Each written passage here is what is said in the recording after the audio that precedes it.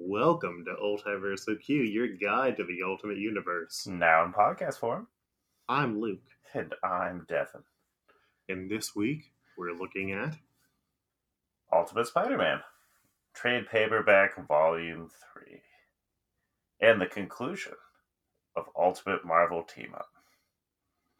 and all the comics that we're going to be covering today are credited as being written by Brian Michael Bendis, who you might know from Bendis Like Beckham.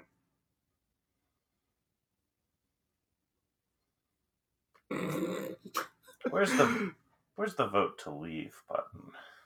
There isn't one. We need to We're record like this on Brexit. Discord so that I can kick you from the group.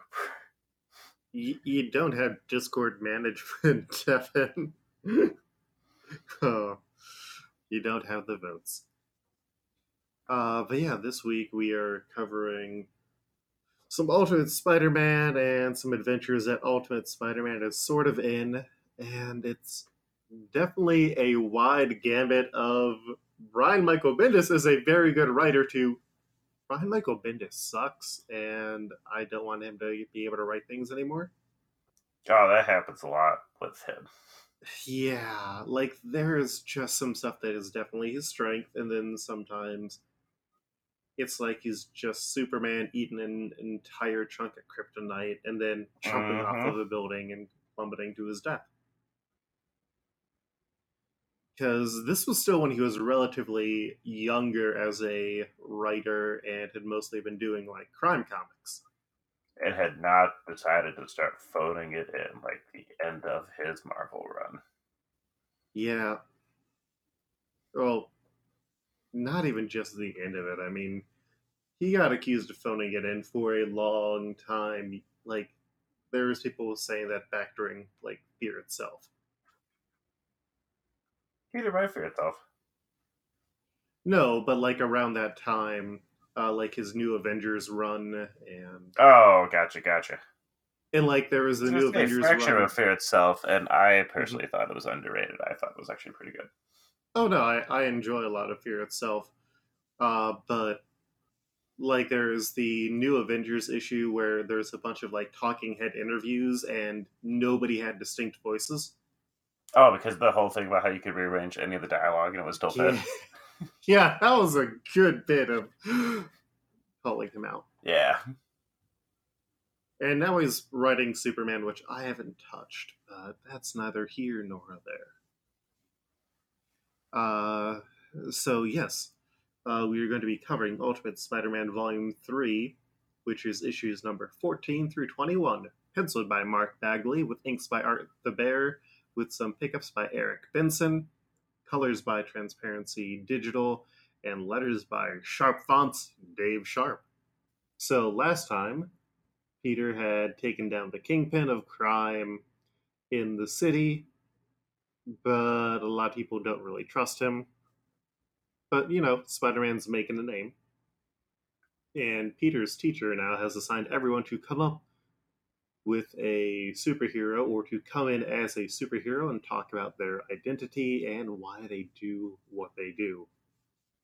Liz Allen is bothered that the teacher is like fine with people coming in as mutants because she is very concerned about mutants because her uncle is a mutant. And Kitty Kong still loves himself some dang Spider-Man and kind of wonders if this whole Spider-Man and mutants coming out and everything else is a sign of something bigger that's coming that might change the entire world. It's like, dang, can I look at you having like a more unique thought for once? Mm-hmm. Hashtag deep. Hashtag 40 for mutants. It's an X-Men update. Speaking of horny mutants, have you been reading any of Age of X-Men? No. I've been picking up all the issues on Comixology, so you should read those on my account. But neato. It is really interesting so far as an approach to an alt universe, and like making it feel like a full universe instead of just these are the only people who exist who actually matter. And it That's cool. is a lot of, yeah, it's a dystopia questioning what are we willing to give up to live in peace, and is that peace worth it? And also, should you be arrested if you are horny? I was gonna say that's the big mystery to life itself, I feel. Mm-hmm. Yeah, X-Man hates people being horny. And so a mysterious new kid, Gwen Stacy, asks what makes all of them so special because that's going to be important before she walks off, and Peter and Kenny are kind of horny for her. Because teens. All the teens. Meanwhile, Otto Octavius, last seen being attacked by the Green Goblin, wakes up to find that he has not only been getting referred to as Dr. Octopus because he has 4 metal murder arms, but he has also been under the care of S.H.I.E.L.D. and one of their scientists, Hank Pym, for the past 3 months when he was unconscious. And they're like, oh, hey, he got these arms fused to him, and also his eyes are really fucked up. Let's leave him like that and see what happens. And he gets really angry because he was left with his arms messed up and blinded. And so he starts to attack everybody and ends up escaping. Classic octopus. Mm-hmm. Always getting angry.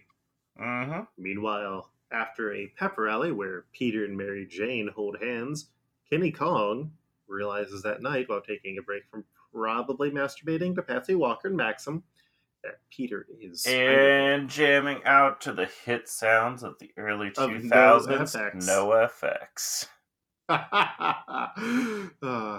When we had initially started doing this, I considered like writing down every notation that was in here.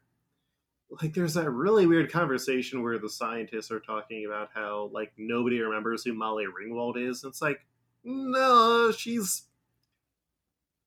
pretty memorable. I mean, 16 Candles, Breakfast Club, those are 2 movies that are still like in the pop culture now that are like 2 movies more than the average person is remembered for. It's true. And now she was in Riverdale. Ooh.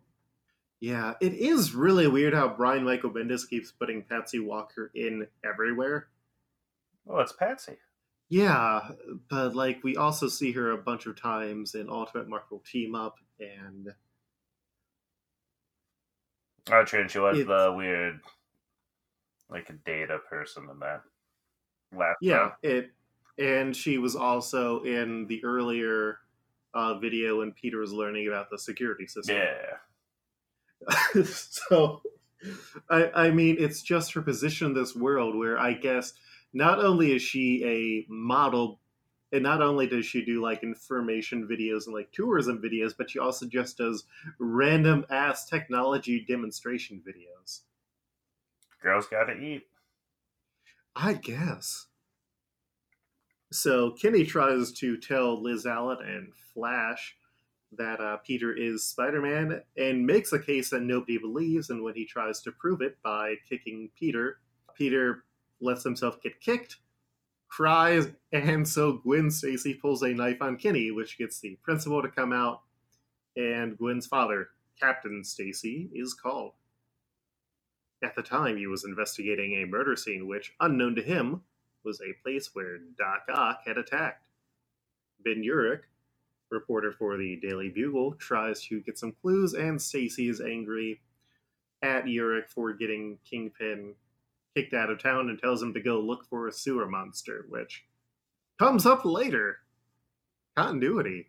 Dun dun dun. Meanwhile, Spider-Man gets his kicks by beating up a purse snatcher who looks like Kenny and then runs into Jameson and messes with him by making Jameson think that Spider-Man's going to attack him. And then he leaves, and then Jameson finds out when he falls to the ground that his feet got webbed. Which, pretty good, but as a person who fell face first on the ground, it sucks. Jameson's gonna press charges. He's actually kind of chill about it, which is interesting. That's because Alt Jameson is great. Mm-hmm.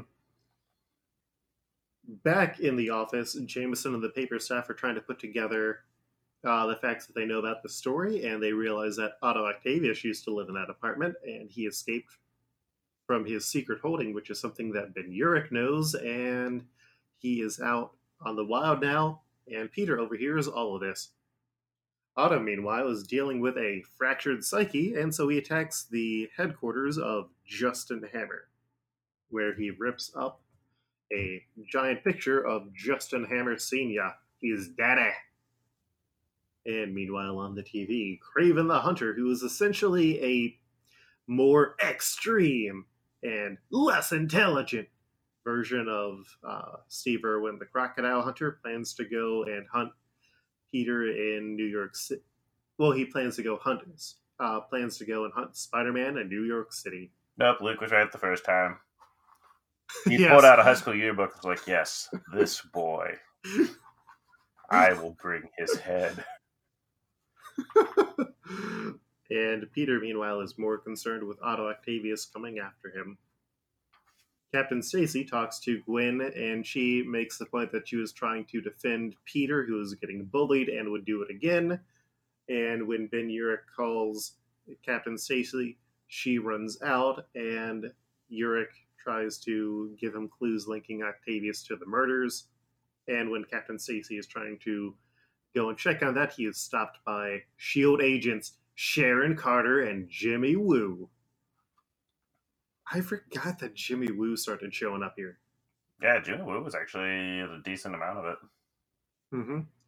Like, I guess that makes a bit more sense why he had a bigger role in Ant-Man if they aren't planning on doing an Agents of Atlas thing. Mm-hmm. Though you heard War of the Realms is apparently getting a new Agents of Atlas. I saw the team. It's cool, but also mildly disappointing. Yeah, I mean it's not Parker, right?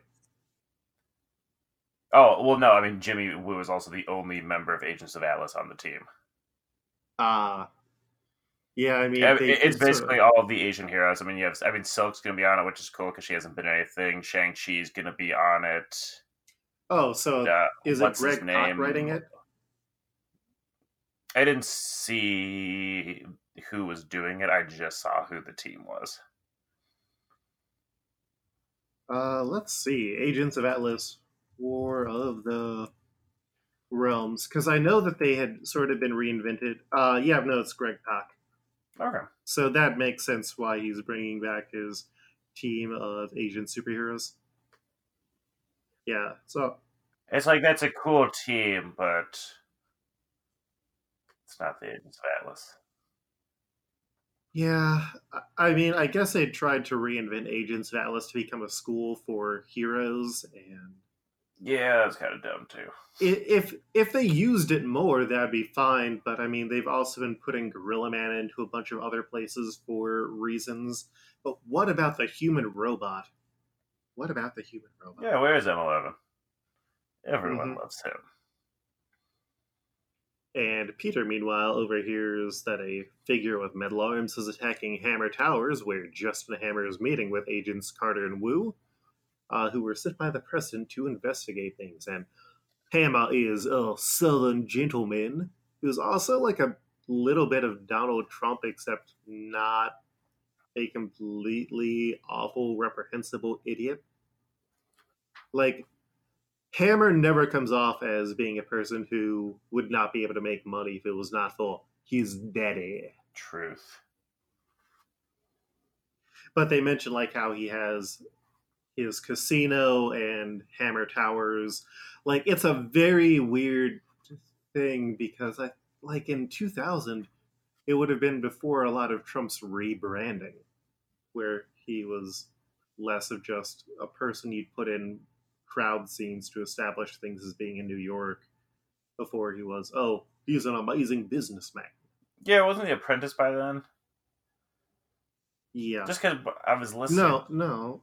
Because when you listen, if you go back and listen to the Space Jam soundtrack, which I did when I got it, and you have the Bugs Bunny rap at the end, Donald Trump is mentioned by name. And now it's weird not putting I don't listening to that song anymore. The Apprentice started in 2004, so it wouldn't have been for a bit longer. Which would have been roughly about the time of this issue. A little bit before. It feels like it. Ultimate Spider-Man number. This would have been like 13. So this would have come out November 2001, Devin. Oh, okay. Like 3 years. Like at this point in time, he would have mostly been saying that all Muslims are terrorists and should be murdered. And he would have still been bilking a lot of. Let's not talk about the awful Orange Man. You brought Let's him not up. talk about the. Yeah. I would rather have Justin Hammer as president.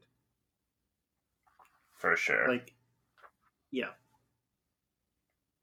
So, Hammer actually knows who Octavius is, but is keeping that close to his chest. And then everyone notices that Spider-Man is listening in, and he gets chased off. Meanwhile, Kraven arrives in town and announces officially his plans to kill Spider-Man. Like earlier, it's just, I'm going to New York, and I'm going to hunt a dangerous game. What if he was going after Shaft, and then he found out that Shaft was not a real person? Then he would have been sad. Mm-hmm. And Kraven isn't really happy that he's going to be hunting down the Spider-Man, but his agent wants him to do it for publicity. And Gwen, meanwhile, returns to class, immediately tries to confront Kenny in front of the teacher, and is told to back down. And Liz, meanwhile, objects to the whole superhero project and has had her mom call to complain to the PTA because it is mutant positive. And Liz, why you gotta suck so much? Liz Allen's gotta suck.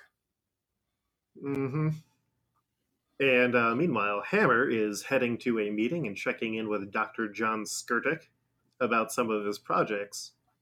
And they mention like how Skirtic had built Electro, which Hammer sold to Kingpin for some construction projects. And there's also the Sandman, who is having issues controlling his power. And Hammer wants to really hide that Octavius was actually a secret spy, because then he would lose government contracts.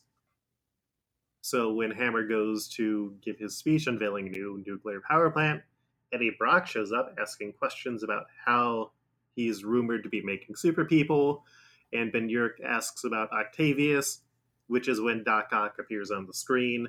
And the news that Doc Ock has attacked the nuclear power plant comes in. Peter hears about it, so he hitches a ride on a helicopter until he is noticed, is shot off the helicopter, and lands inside the nuclear power plant with Doc Ock. And he is really off of his game here. Like, he gets taken surprised by Doc Ock, finds out that his weapon can break, and is quickly tossed out of the building where a SWAT team surrounds him.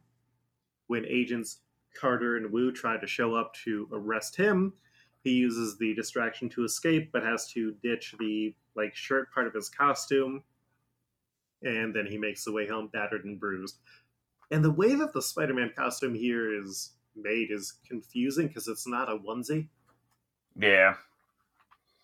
Well, it's his wrestling uniform. I guess. It's just like a weird construction because it never really feels like that.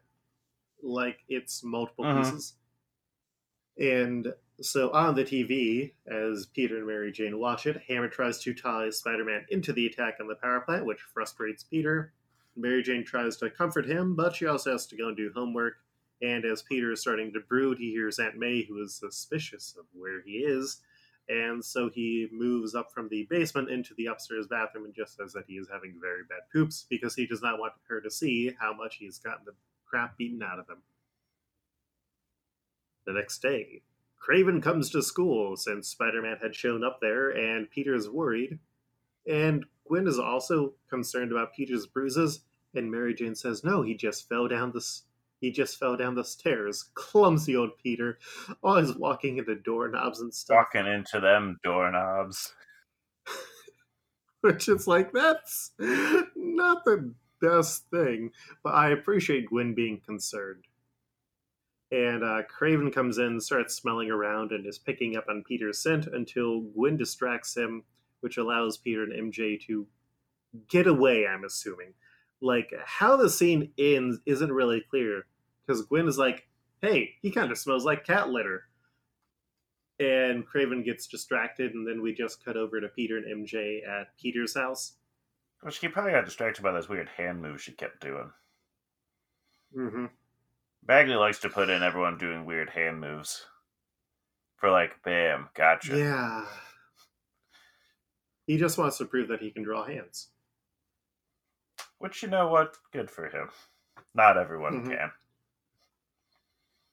But yeah, I mean, it's a weird thing because it's also hard to tell if Kraven actually can smell Peter or not.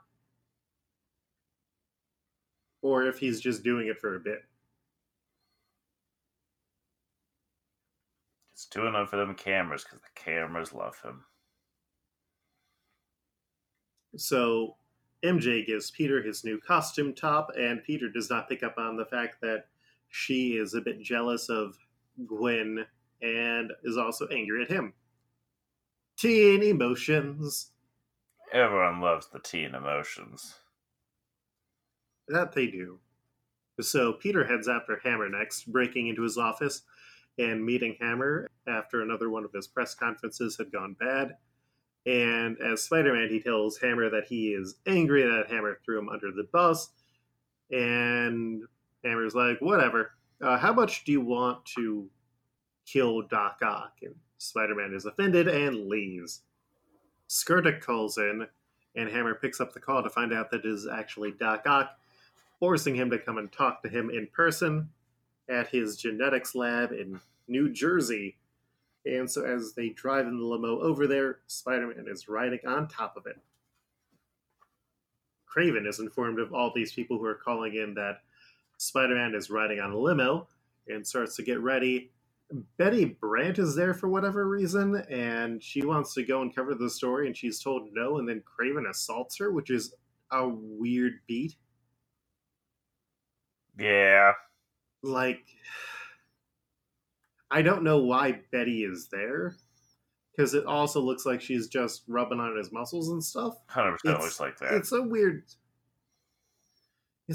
thing, Bendis. That's because we have sexy early 2000s Kraven now. One thing that this made me think about is how great the Enter the Spider-Verse Doc Ock is, and how it would have been nice if the Ultimate Universe had done more inversions like that. Like, reality show Kraven is a decent bit, but I'm not entirely sure how well it holds up overall. But he's pretty much always been reality show bit, though. Well, no, he used to... OG Kraven was. I thought he was a Russian aristocrat who just wanted to hunt. Yeah, Spider-Man. but it wasn't for like, I mean, it wasn't like for like a reality show, but like he told the paper he was going to do it. So like it was still like a big publicity thing. But there's a difference between having a show where what you do is hunt dangerous monsters and animals, and to an extent, just announcing. But you can see where I'm saying there's a difference. Like, it's a logical update and extension of it, since you can't necessarily have young people who are parts of the deposed Russian monarchy. And yeah, I digress. So when Hammer finally gets to the lab, Doc Ock is there waiting with cameras and reporters, and he has told them all that it is Hammer's fault. Hammer tries to back away in the limo, so Ock attacks it, letting Spider-Man come in, doing the smart thing this time and webbing Doc Ock's face so that way he can rescue the people, while the cameras, unaware to him, are recording everything live. And the fight gets on all the news channels very quickly. Spider-Man gets caught and knocked away again, allowing Ock to go after Hammer until Spider-Man shows up again, pantses Doc Ock, and rips off some of his arms after knocking him out for good. Some classy teen antics. Mm-hmm. A news reporter goes to interview Spider-Man, and that's when Kraven shows up, and he is now ready to fight. Spider-Man initially tries to ignore him to check on Hammer, who has died because he had a heart attack, because he was an old man. A southern old man died of a heart attack. Truth. And Spider-Man wants to try and get everybody else out of the car, and tries to get Kraven to step down. Kraven doesn't listen, attacks, and Spider-Man easily avoids all of his punches and like keeps asking him to stop, and when he doesn't, Spider-Man knocks him out with one punch on live TV. Spider-Man gets Hammer's assistant out of the car, and everybody claps because Spider-Man is a big hero. And he finally gets the opportunity to answer some questions when a reporter points out that it might help and that his entire battle with Doc Ock was on live TV. And he explains how he sort of fell into his powers like Ock did, but he wanted to use them to help people. And he wears his mask to protect his loved ones, and then gets a diss on Jonah for not trusting him before getting out of there because it is late at night. The police show up and arrest Kraven and his team for being jerks, and Carter and S.H.I.E.L.D. show up to get Ock while Jimmy Woo shuts down Hammer's headquarters building, and Carter cuts off all of the TV feeds. Peter finally gets home at like 3 a.m. and is confronted by Aunt May. So he lies about where he was and keeps getting confronted about his lying and his injuries. And ultimately, he gets grounded because he won't tell Aunt May the truth, meaning he can't work at the Bugle, can't hang out with MJ, and he has to come home straight from school and is unable to do his work. And Aunt May promises to let both of them know about him being grounded, which is fair, but also I'm pretty sure Peter would get fired from the Bugle at this point. Oh, probs. Because we don't do work at home at that point in the game. Yeah. And so when Peter finally gets to his room, he turns on the TV to see that while Spider-Man is a hero, he has ended up grounded. And back at S.H.I.E.L.D. headquarters, they've shut down Hammer's experiments, captured Octavius, and Doc Ock realizes that, bum bum bum, Peter Parker is Spider-Man. And that is the end of the third arc. We also have 6 stories from Ultimate Marvel Team Up to cover. All of these were still written by Brian Michael Bendis. Up first is Ultimate Marvel Team Up number 9 with art by Jim Mahfood, colors by Transparency Digital, and letters by Sharp Font. And it's definitely a Jim Mahfood comic because it's got like all the weird bits and it's very much his style. Peter goes to the Baxter building because he's supposed to job shadow Reed Richards, and Herbie, the Fantastic Four's robot and security system, immediately can tell that he has powers.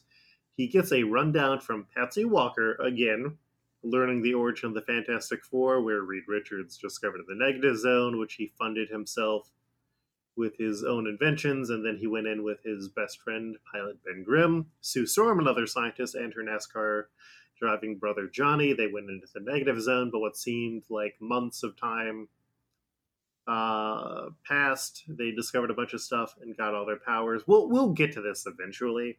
It's not super important right now. And it kind of changes. Yeah, like most of the Bendis stuff that he establishes here. So Peter is given 4 rules: to not use his powers, to stay on the safety path, to not touch machines, and to avoid the Negative Zone portal. There's also a bunch of like weird Mahfood gags in here. Peter ends up getting asked to go and get coffee from Starbucks, and the Fantastic Four get called off on a mission. Peter ends up going to the floor with the Negative Zone portal. Herbie attacks him. Skrulls get released for whatever reason and attack, so Peter switches into Spider-Man to fight them. Peter finds that they want Reed Richards, so he tells them that he is Reed, gets chased through Marvel's offices. There's more cameos and weird bits, and then the Fantastic Four catch all the Skrulls. Spider-Man is in trouble for breaking the rules and also not getting coffee. Peter tries to say that he isn't Spider-Man, and Bill Himmis has been replaced by a Skrull who decides to do Nuff Said Month. The issue is okay. It's weird. Yeah, the biggest problem with a lot of these is they just have to put in a bunch of stuff, and Bendis is experimenting, and most of the experiments are not worth it. No. And I don't know, it's weird to do it, make it like a Mahfood thing for your what is technically the first introduction of the Ultimate Fantastic Four. Yep. So we then get to number 10, which has art by John Totalbin and Ron Rendell with Transparency Digitals and Sharp Font on the colors and letters again. A pair of purse snatchers disappear in the sewers when a mysterious reptilian creature finds them.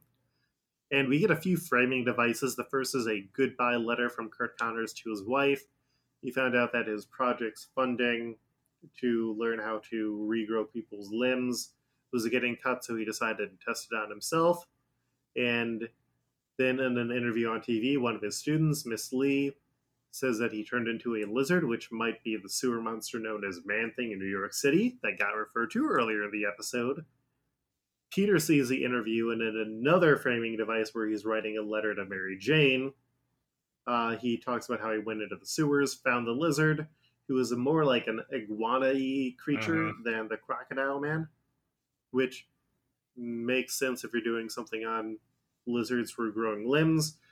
And then Man-Thing shows up, grabs a lizard, burns out all the lizard juice from him, returning him to being Kurt Connors, and then leaves.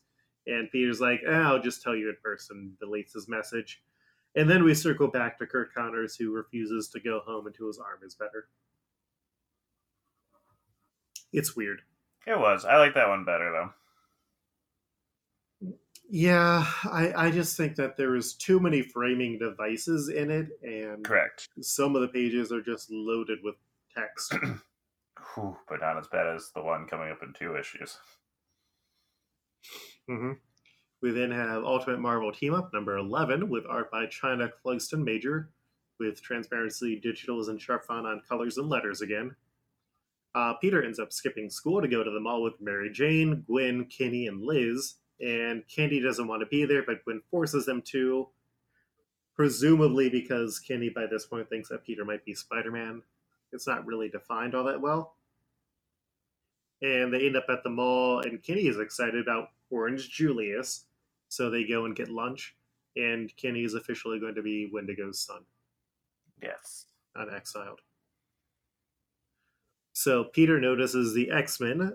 Scott, Jean, Logan, Hank, wearing a gorilla shirt, and Aurora are there. And Peter also might be attracted to Jean, question mark. Who isn't at this stage in the game? It's like a really weird framing thing where I think he's supposed to be looking at Logan, but instead the way that it's like directed, it looks more like he's looking at Jean, who is behind Logan and Cyclops. But they are also there for a mall day, and Logan sniffs out Peter and approaches them at a table where Peter is eating with his friends. And Logan's like, they're all his cousins. And also, Logan, being a jerk, leaves Kenny hanging when he wants a high five. That's true, he did. Bros don't do that to bros. That panel of sadness for Kenny was great. Great art right there. It is. There are a lot of really good reaction images that you can get from this issue. Liz notices that they are all mutants, which causes her to run off, and Gwen asks if they have powers. And so they start talking about mutants and compare it to being gay, which is not, like, aged super well. Like, I think the conversation that they had earlier where Peter tried to pull the, you'll just be like Nazis if you try and round up mutants, and Kenny's like, yeah, but Jewish people did not have optic glass, is a slightly better approach to the conversation. Anyways, not a lot here is aged well. Jean ultimately says that you just have to deal with who you are, and then they leave, and nobody questions at all where That's Liz because went, they realize that Liz she sucks and is a bad friend. Mm-hmm. And is sort of racist. Yeah. We then have numbers 12 through 13 with art by Ted McKeever and colors by Transparency Digital and letters by Chris Eliopoulos. So a year ago, Wong showed up looking for Stephen Strange, who is sort of a stoner, to go talk about his father. So we move into the present when a man named Jackson gives the location of the Wand of Watum to the mystic Henry Zandu. Zandu is angry because he wanted to get the actual wand, and Jackson's like, yeah, that wasn't part of the actual deal that we had. You were only paying me for the location. And also, Stephen Strange Jr. has it, and I can't get it. And this is like one of them where it just gets really dumb because we find out about Stephen Strange Sr., who is pretty much classic Doctor Strange, who broke his hands in a car accident and managed to use magic to fix them, became Sorcerer Supreme, met up with Wong and Clea. But then Clea got pregnant, Strange vanished, and Clea let her son not grow up knowing that her father vanished because of magic until Wong showed up last year. Henry tries to magically compel Jackson to get the wand, but Jackson is not an idiot when it comes to magic, so Xandu instead takes over to thugs to attack Jackson. Spider-Man goes and saves him, but then Xanadu sees Spider-Man got powers and takes over Spider-Man instead. So Spider-Man bursts into the Sanctum Sanctorum, and Doctor Strange immediately sends him to the astral plane, but then realizes that's not going to be good for Spider-Man, goes in to save him. Spider-Man wakes up in bed without his mask, which frustrates him, even though Doctor Strange is like, yeah, I have no idea who you are. Strange and Wong realize that the seal protecting the Sanctum Sanctorum is down, which is when Xandu and his two beefy boys burst in, so Wong sets up a trap with the Eye of Agamotto that is going to show fake treasure to distract Xandu. Xandu knocks out Wong, but then goes into the trap and is sealed in where he has to face Doctor Strange. They have a wizard battle, which Strange is losing until Spider-Man takes Xandu by surprise, knocking him out.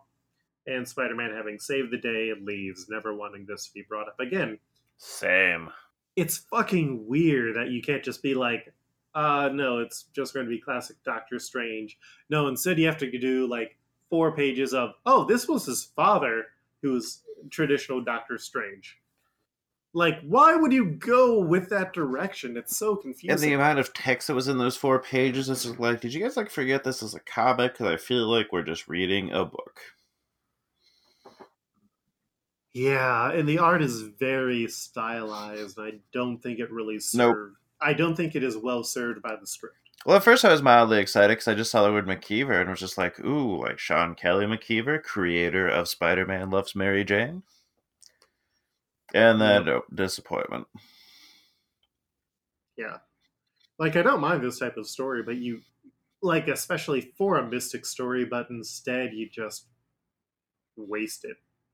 Super wasted. Yeah. And kind of speaking of wasted, we then have number 14 with pencils by Terry Moore, inks by Weldon Wong, with Transparency Digital and Chris Eliopoulos on colors and letters again. So Ambassador Golog, who's last seen in the Iron Man crossover, finishes an interview when he notices that the intern there, Nancy Roman, has been having problems again. He confronts her and reveals that she is actually Natasha Romanoff, and he captures her. It's very weird because, like, the way that they do the whole framing thing, it's like, oh, here he's seeing her now, but then we cut back to 3 months or 3 weeks earlier where he was yelling at her, and then it never really seems to explain when this is happening. Yeah. Ben Urich at the Bugle gets notified that an intern was beaten and has disappeared inside the embassy.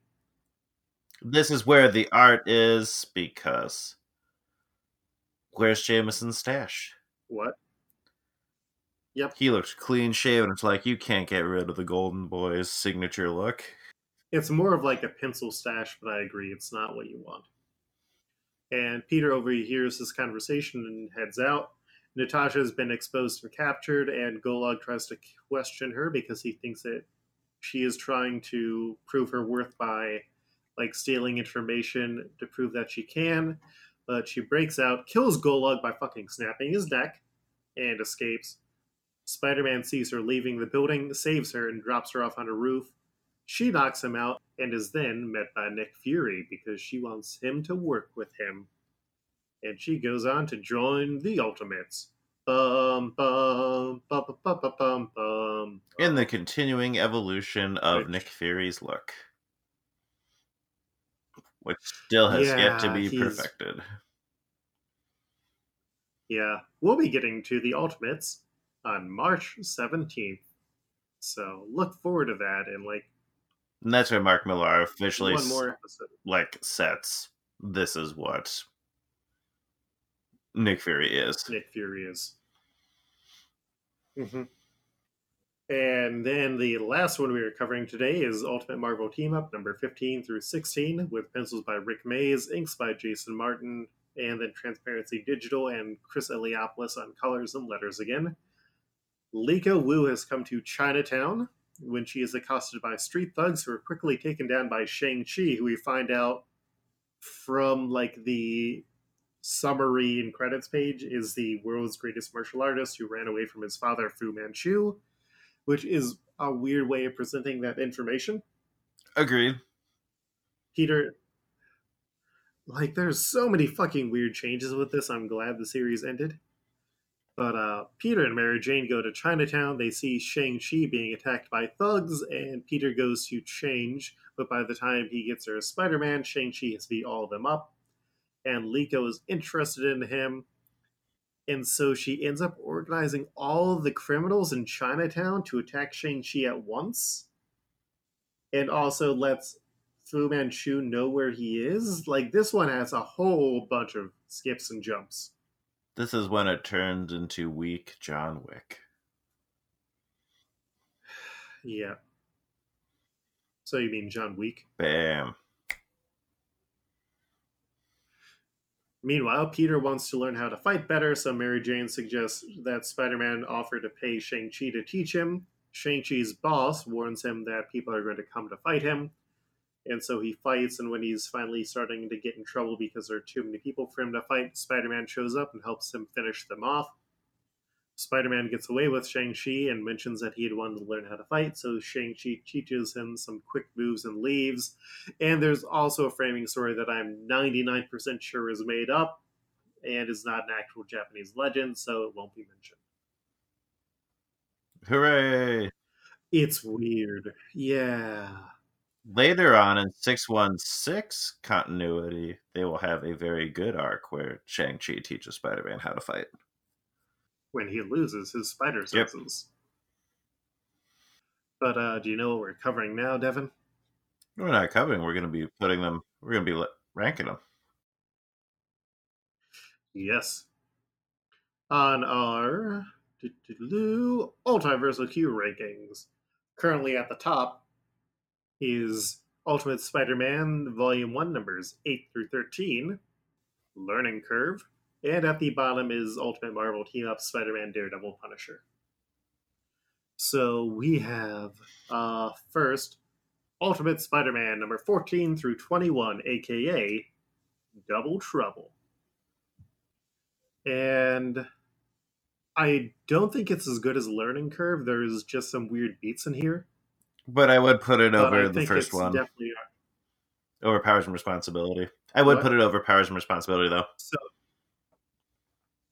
So then does it go above or below Ultimate Daredevil and Elektra? I think it goes above just because there are some better moments in here that are more memorable. Yes.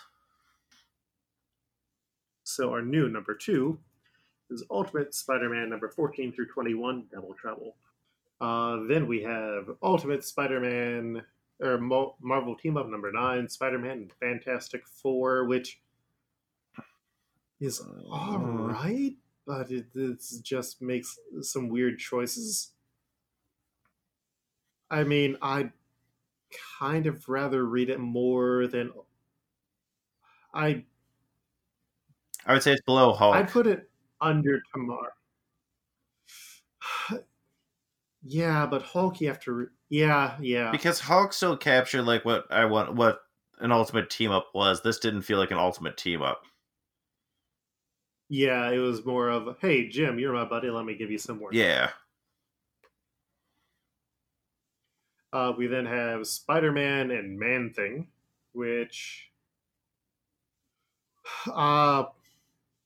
better than Iron Man. Mm-hmm. Is it better or worse than Ultimate Elektra? I feel like it's more mixed than Elektra was, so under Elektra above Iron Man. We then have Spider-Man and the X-Men, which is like decent fun. Oh yeah, I like that issue. I mean, I'd be good for putting it above Ultimate X-Men Volume 1, The Tomorrow People, Sure. and right under Ultimate Spider-Man Sure. Volume 1. And then we have Spider-Man and Doctor Strange, which, I mean, it does the team-up thing. And it's better than Fantastic Four. Is it better or worse than Hulk? No. I would say worse than Hulk. So it will go above the Fantastic Four as our new number 9.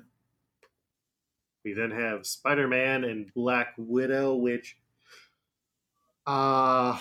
it's shorter than Doctor Strange and it's more succinct. So I'd put it under Hulk and above Doctor Strange. I actually liked the Black Widow one. It's all right. It just has that weird, like, confusing time part at the beginning. Yeah. And it loses Jameson's mustache. That it did. And then last we have Shang-Chi, Master of Kung Fu, which, I don't know, where are you feeling it? It's not as good as Shang-Chi as I had wanted. Mm-hmm. I still like it more than Doctor Strange. It's clearer. Yes. But I would not say it was as good as Black Widow. But, yeah. So our list is now up to 17 stories. Hot dog. Next time on UltiversalQ, Wolverine goes after Weapon X, and Wolverine goes after Weapon X, and the X-Men go around the world, around the world, around the world. Because we're covering more Ultimate X-Men. Yeah. And after that, we are also going to be doing a Captain Marvel tie-in issue, which we'll need to figure out what we're going to cover. I was going to say, what are we going to do for that one? We'll figure that out off the air. But Devin, where can people find you? Well, you can find me online at FreddoFett, that's FreddoFett, and Luke, where can people find you? You can find me on Twitter at Koltrek, that's KOLTREG. You can find us on Facebook or on Twitter if you look up MultiversalQ or UltiversalQ. You can visit our website at UltiversalQ.com or MultiversalQ.com, where you can see image galleries and the show notes that we take. If you want to be ultimate fans, please leave us a rating on iTunes or the podcatcher of your choice. And if you ever want to reach out to us, you can send us an email at multiversalq@gmail.com. Or just reach out on social media. That wraps us up for this week. Devin? Yeah? I forget what our catchphrase is. Catch you on the flip mode, Luke. Hot damn. All right. Peace.